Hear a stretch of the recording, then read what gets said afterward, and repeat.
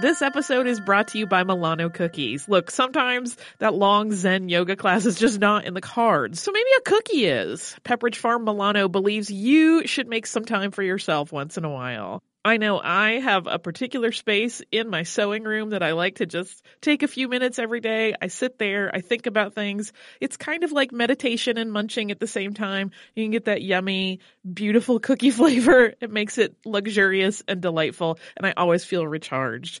Milano cookies are truly a treat worthy of your me time. They're delicate and crispy with luxuriously rich chocolate in the middle. You really want to keep these just for you. So remember to save something for yourself with Pepperidge Farm Milano. The 27 Club is a new podcast about famous musicians who died prematurely and sometimes mysteriously at the age of 27. This podcast is hosted by me, Jake Brennan, creator and host of the hit music and true crime podcast Disgraceland. Season 1 features 12 episodes on the life and death of Jimi Hendrix. The 27 Club contains adult content and explicit language. You can listen to the 27 Club on the iHeartRadio app, Apple Podcasts, or wherever you get your podcasts. Watch out for your ears. Welcome to Stuff You Missed in History Class from HowStuffWorks.com.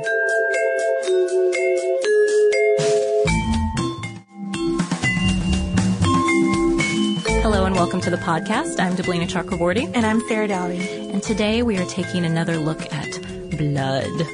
Bloodwork, yes. Specifically. Bloodwork specifically. We got a chance to go see Holly Tucker, who is an associate professor at Vanderbilt University in Nashville, Tennessee, speak at the Decatur Book Festival about her new book called Bloodwork, A Tale of Medicine and Murder in the Scientific Revolution. And Holly's book covers the first blood transfusion, the first human blood transfusion performed by a man named Jean-Baptiste Denis in France in, believe it or not, the 1600s.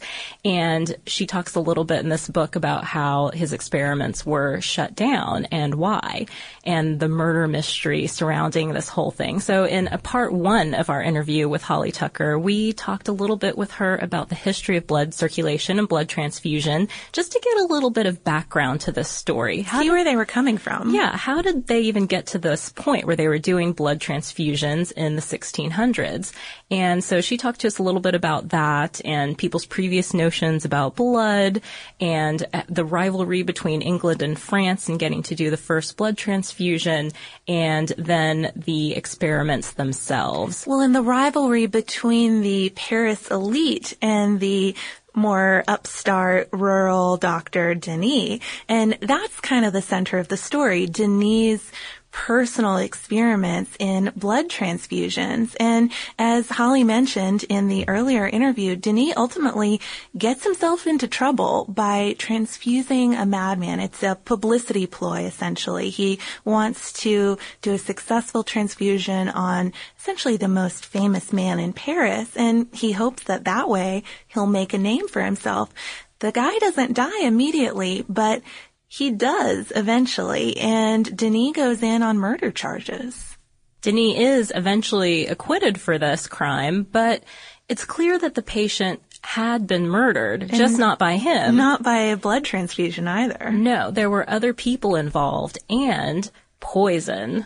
Arsenic, specifically. So that part of the interview had a lot to do with the heart of the book, the story. This part of the interview has a lot more to do with the sort of sleuth aspect. Holly's research not only into the murder, because she did, after all, solve a cold case from the 1600s, but about the ins and outs of 17th century life in Paris. That was one of the most fascinating parts about the book to me, how much medieval Paris was recreated.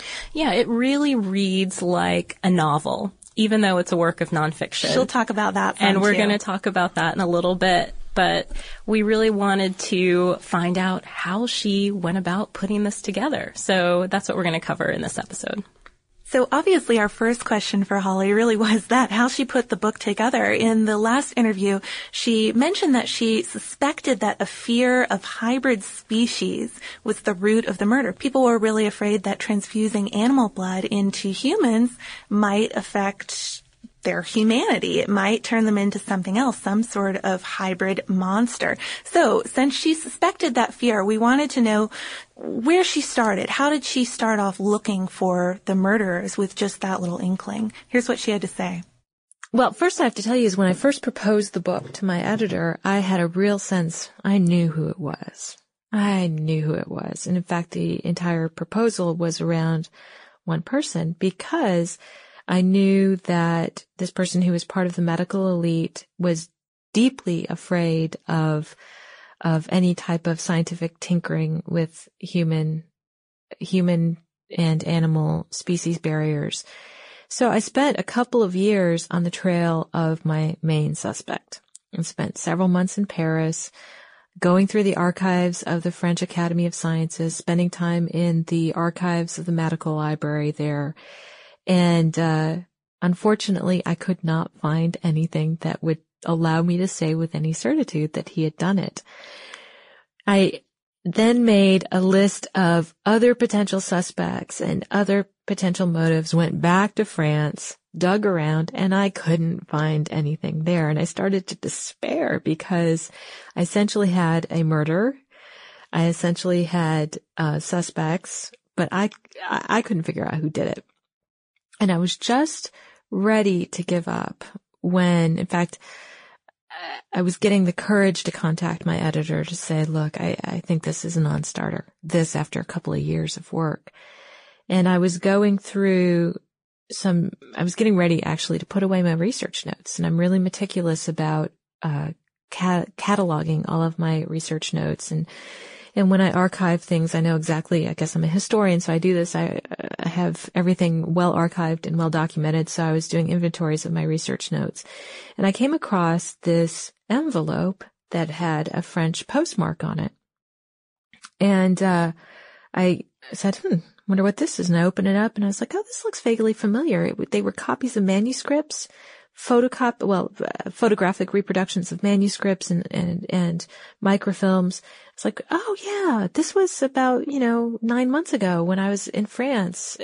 As it often happens for researchers, you spend time in the archives and the last few days are crazy because there are so many other things that you need to look at that you're not going to have time, and you end up spending a fortune in reproduction expenses. And working particularly with French libraries, you will get those reproductions back after 6 weeks, sometimes 3 months.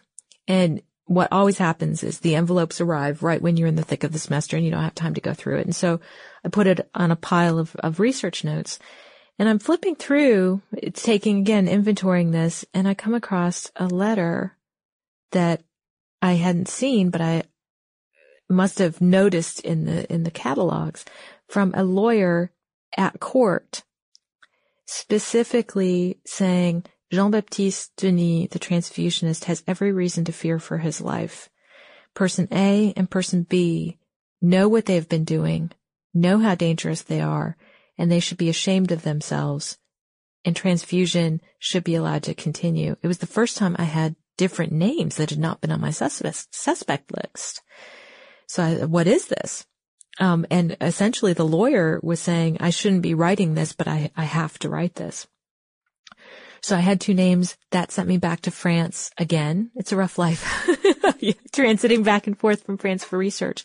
But now that I had the names, it was interesting because these 2 suspects had written so much about their feelings on blood transfusion, and I'd looked at those before, but I hadn't had reason to look at other letters, other treatises they'd written. And sure enough, once I got into their treatises, in one case, most definitely, there's an admission of having killed Denis' patient. For the very reasons that I brought forth, is that they were horrified by the idea that the human species could be in danger. And in at least one of the 2 cases, it was considered to be this noble religious cause, is that the person had been called on by God to avenge the sanctity of human life. And it was interesting to me. I thought, how in the world did I miss this? One is I didn't have their names now that I had their names. But it also occurs to me is that vigilantes are rarely shy, right? So they were sitting out in the open It just took a lot of research to be able to get to the documents that allowed me to say with certainty who had been involved. The funny thing is, when you do a project like this, your family members live with it for years too.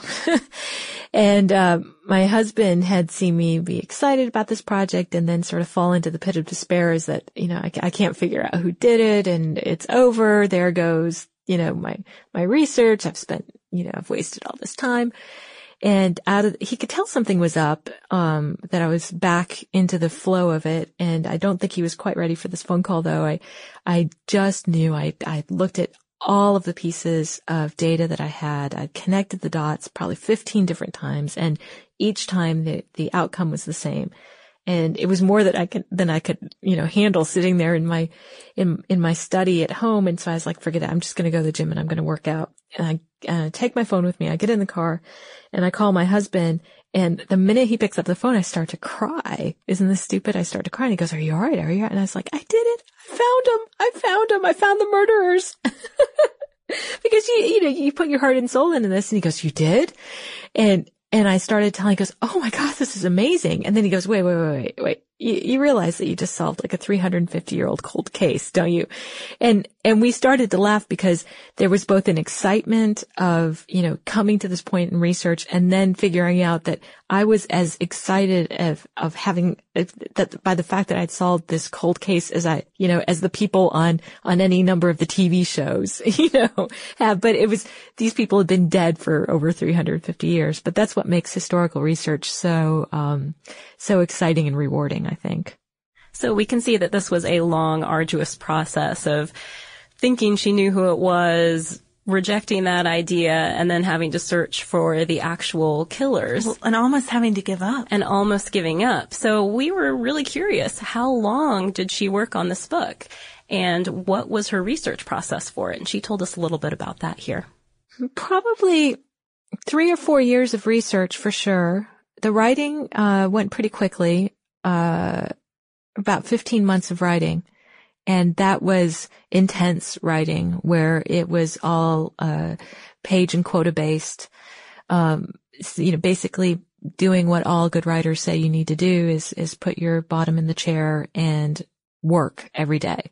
And that's been, for me, the key to being productive is making sure that every day I produce something, even if it's not very good. And I think the book wrote itself for an academic writing these types of books. 15 months seems obscenely short. But for me, once I had spent so much time on the research and actually had spent so much time trying to get myself in the minds of the people I was going to be talking about, it was really a matter of transcribing what I had researched and also the images that I had collected that were now living in my head and putting it on the page. So it wrote itself pretty quickly. As I mentioned earlier, this book really reads like a work of fiction. There are so many details about people's thoughts and memories, how they feel about certain things. So we wanted to know, how did Holly incorporate them and do so in a way that you're still able to call this a work of nonfiction? And here's what she had to say. That's the trick. There's one rule in nonfiction, is that it has to be true. And things that are put in quotes have to be documented. So you can't put words in somebody's mouth. And I think that for me, really trying to get at what the streets of Paris sounded like and looked like and worse, smelled like, was important for me to try to get it right. And how I did that is, first, I have the advantages. I've been doing this as a career for a very long time. I've been working in 17th and 18th century studies as an academic, for nearly 15 years. So much of this stuff relies on, the little scraps and bits and pieces that I've been able to pull together over time in my research and my teaching. But I realized that wasn't going to be enough. In fact, this is probably the hardest. I've written a couple of books. This is the hardest book I've ever written. I've had some people, particularly academics, say, "Oh, well, it reads like fiction." And I said, "You have no idea how hard it was to write." Really? I can't see that. Because it's the there's a way of writing academic prose which is very different than writing prose for a wider readership. And what is not visible to some is just the deep amount of research I had to do. In fact, it laps anything I would have done for an academic book because I actually had to care what the carriages look like. In fact, the opening scene in which the transfusionist is moving from the left bank to the right bank, I had that written, and I was really the whole goal of that opening scene is to be able to show readers what 17th century Paris would have looked like, so that it's a transition into what will later become the main plot lines of the book. I realized that I had written that assuming that there were windows in the carriage. And it's very different than having windows than if there are curtains. And so I had to step back. I was like, how do I know that there are windows in the carriage? And there goes another 4 days of research, making sure that you know when windows came in and when curtains were still there. Other details were, for example, the street lighting.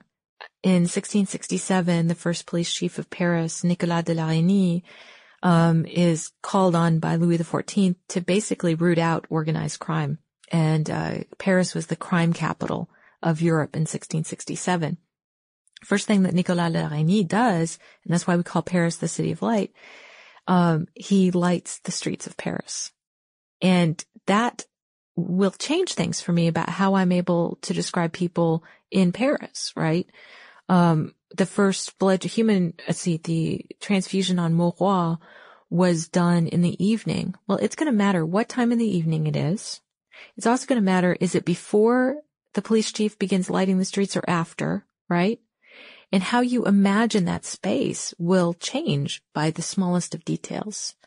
So for all of these different moments of visceral detailing, I can't even begin to tell you the amount of work that goes into really making sure you've got the details right. So for me, the little details of the book, the sights and the sounds, and I mean, even sometimes the smells, made it really tactile. It made it kind of come alive. And it helped me in that it juxtaposed the horrors of the experiments. You know, these awful things happening to animals, dogs and sheep and people sometimes. Helped me juxtapose that with the daily horrors that were taking place on the streets of Paris. But I wanted to just know, how did Holly overlay a long gone medieval Paris with the one of today? You know, she does a lot of comparing to where a building is now. If you are in Paris and you're standing at this well-known landmark, look across the river, and here is a building where something happened in Bloodwork.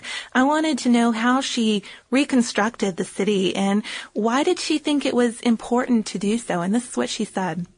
I love to imagine all of the lives and daily dramas that took place, both in the streets in which I'm standing and then also in the buildings where I work and also stay. And, you know, we have to be careful not to assume that the Paris of today looked exactly, even just the way the streets were laid out, looked like it did then. You mentioned the Grand Châtelet, which was the, main prison of Paris, and also to the police headquarters.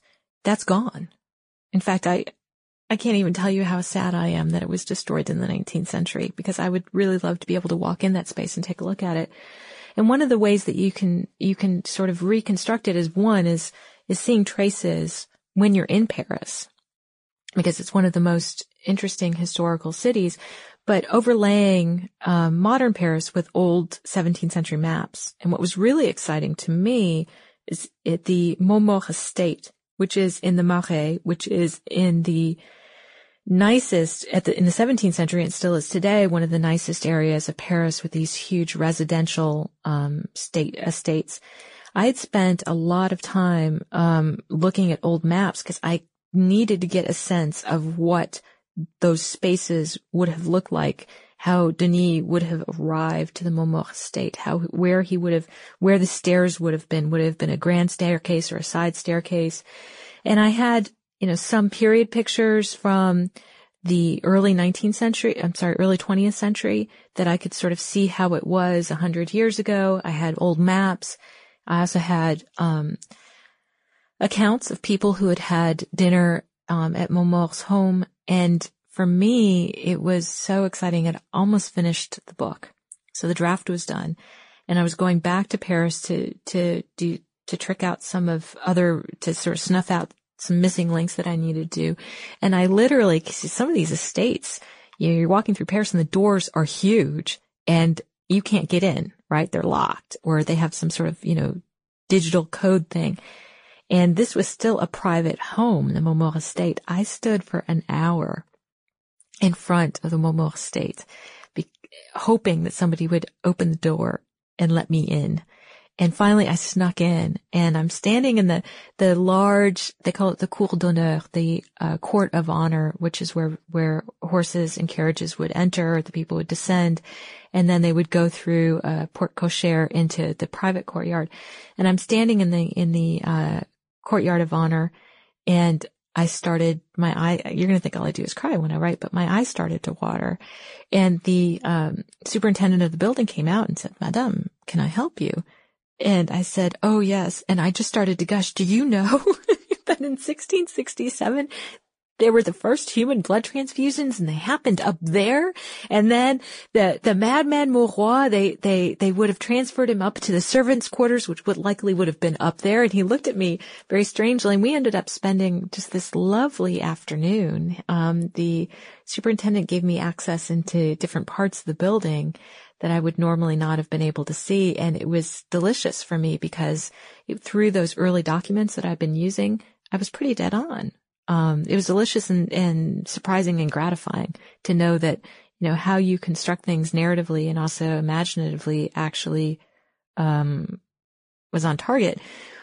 If I was catapulted back into the 17th century, would it look exactly the way that I described it? Probably not. But, we don't even know we can't even reconstruct what happened to us all yesterday, right? But I think I got pretty close. So Holly's stories about sneaking into places to find details definitely charmed and amused us a great deal, but we have to take a kind of serious turn with the questions at this point to get a little bit more information about the continued history of blood transfusions, I guess. After Denis' experiments and blood transfusions were shut down in the 1600s, they didn't start back up again until the 1800s. So we wanted to know, how did we get to where we are now with blood transfusions? How did people's attitudes change enough to make this possible? And here's what she had to say. That's a really hard question because I'm really not sure. Something happened in the 19th century, and that's when blood transfusions picked back up. In 1818, James Blundell, an English obstetrician, notices that his patients are hemorrhaging often and sometimes to death. And it's not clear whether he was aware of these early blood transfusions or not. It's worth noting, of course, that after the Denis case, blood transfusion was banned in France and basically just fell off the scientific radar for at least 150 years. And Blundell takes it back up. It's not clear that he's aware of the history of the early blood transfusions, but he speculates that, maybe we could put blood into these hemorrhaging mothers. And like Denis, he actually begins with animal trials. In fact, in this case, he injects an animal with human blood. And for whatever reason, the animal dies immediately. And that causes Blundell to think, maybe animal to human transfusions may not be the way to go. Maybe human to human transfusion should be what I need to be doing. He doesn't perform a lot of them, and had a success rate of less than 40%. So there were a lot of deaths involved. But Blundell's work actually sets off another long line of questioning about, is this something we can do? And so in the decades that follow, people are interested in, okay, why is blood coagulating? Is there a way we can get it to stop coagulating? Because that seems to be the problem.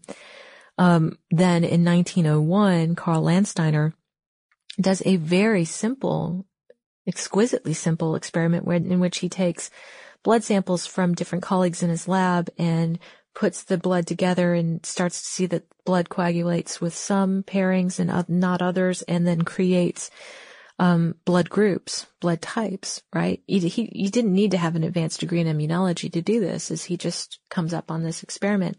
Why in the 19th century? We can't be sure. I truly cannot be sure. I think in the 17th century, it's easy to say that William Harvey's discovery of blood circulation got everybody thinking about blood. But the 19th century itself is the moment where big things happen.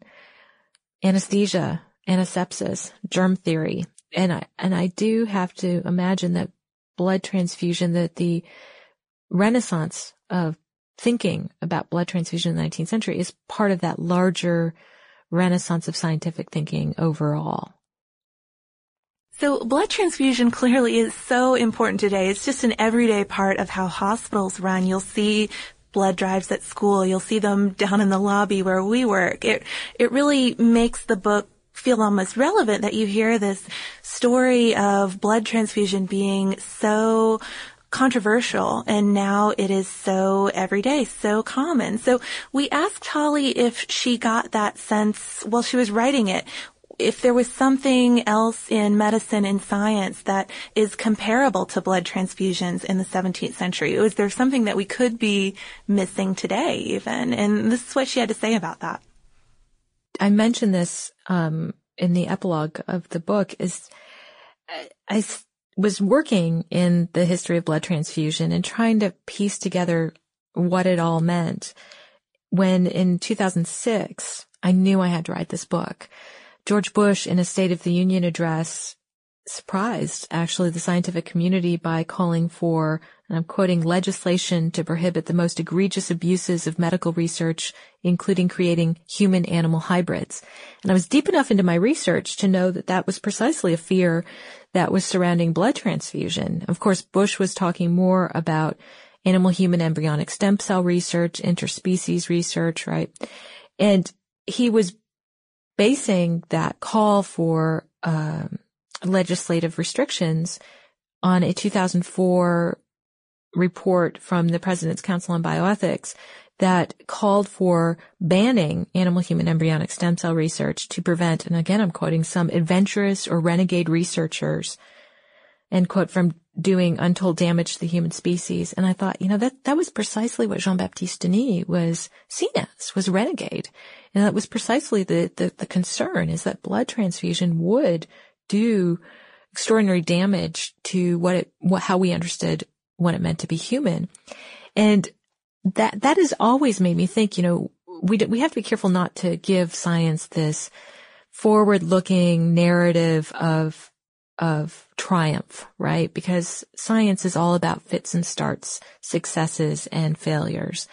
But in the same case, I think that the history of blood transfusion really begs us to think about, what that relationship between science and society is and how fraught it really is. And as we're looking at our own scientific revolution, I believe fully that we're in a moment of deep scientific revolution right now. How will history be judging us? What are some of the things that we were scared to move forward with that would have ended up being clear successes and actually have benefited humanity? I can't imagine the number of lives that, of course, would have been lost as they could have continued blood transfusion. But I also can't imagine all the lives that would have been saved if we'd been able to perfect blood transfusion much earlier than we did. Blood transfusion itself, the first blood banks weren't established until 1930. The 1930s, largely in response to the discovery in 1914 of sodium citrate, which prevents blood clotting. So blood transfusion is actually a very, very recent science. And I have to wonder what's on our own scientific horizon that may seem very scary, but that actually could have an unbelievably strong impact historically on what it is we do and how we live our lives. Well, we really loved having the opportunity to do this interview because we get so jazzed about covering medical history. It really makes for some of the best stories that we ever get to tell. And we also love the history of France, of course. And this book is the perfect combo of those things. Tucker, in her career, combines French and history, just as she does in this book. And we're super jealous of that. Afterwards, that's pretty much all we could talk about. We were like, she has the best job. She gets to go to Paris, too. Yeah. So, of course, we had to ask, how did that happen? And here's what she told us. You know, the best thing about being a college professor is you can have many careers in one. And over a course of a lifetime, you can explore all different types of topics if you're lucky and if you land at a university that really supports that. So in my first iteration of my career, I worked in French history and culture, and specifically in the time period that I talked about in this book. But it was right at, when I was doing my graduate work, it was right as interdisciplinary studies were just coming onto the landscape. So PhDs tended to be very traditional and very subject focused. But I was also at the University of Wisconsin. That's where I did my PhD, which has one of the best history of medicine and science programs in the United States.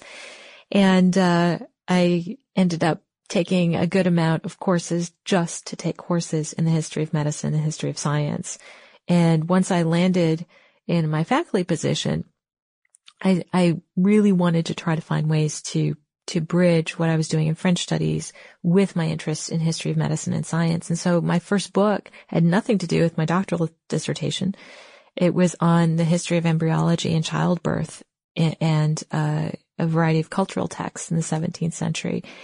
And so Bloodwork just seemed like the logical extension, right? As I get to talk about early France, get to talk about the culture and history of early France and also its science. So for me, it's been a fantastic journey. Each time with each book, I get to explore a new set of questions. And it also, being a college professor is great for me because I'm a learning curve junkie. The steeper, the better. And the more learning curves there are, the better.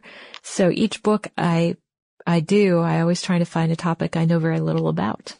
So that's how you can be a French professor and have an appointment in a Center for Medicine, Health, and Society. So, I mean, you can see what we mean by this. I'm sure we're not the only ones who envy Holly Tucker's career. A little bit jealous. Not gonna lie. She gets to pair historical research with writing and teaching and kind of explore all the ideas that excite her. So that's awesome. Interesting note, though, I read in a different interview that she has a dog. And that she wrote a lot of the book, while her pet dog was with her. And for anybody who is about to go out and read this book, dogs have a hard time of it, don't they? They do. Some of the experiments performed on animals will kind of make you cringe if you're an animal lover, and experiments performed on people too. That's very true. It is definitely a different time, so just keep that in mind. But speaking of the time it takes place, I do think that you guys are going to have a lot to say about this book, a lot of feedback, especially if you've listened to all those episodes we did toward the beginning of the year on the Bourbon family, because after all, this book does take place during the reign of Louis XIV, the Sun King, and really has a lot to do with his consolidation of power, building Versailles, and all of that. So I think you guys are going to have some feedback for sure on not just the medical aspect, but the political aspect, the rivalry, the class, and the people involved. And we would love to hear from you and get kind of a book discussion going. There's even a chapter in there called The Affair of the Poisons. There is, which should sound pretty familiar to you guys if you've been listening. So definitely look for us on Facebook. You can find us on Twitter at Missed in History, and we can start talking about Holly Tucker's Bloodwork, A Tale of Medicine and Murder in the Scientific Revolution. And of course, if you guys have any suggestions, I know that we were so inspired by this, and we'll probably come up with tons of ideas for future podcasts. And if you have any suggestions for those, please send them our way as well.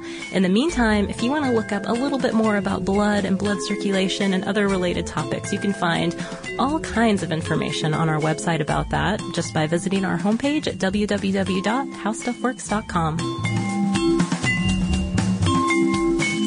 Be sure to check out our new video podcast, Stuff from the Future. Join How Stuff Works staff as we explore the most promising and perplexing possibilities of tomorrow. The How Stuff Works iPhone app has arrived. Download it today on iTunes.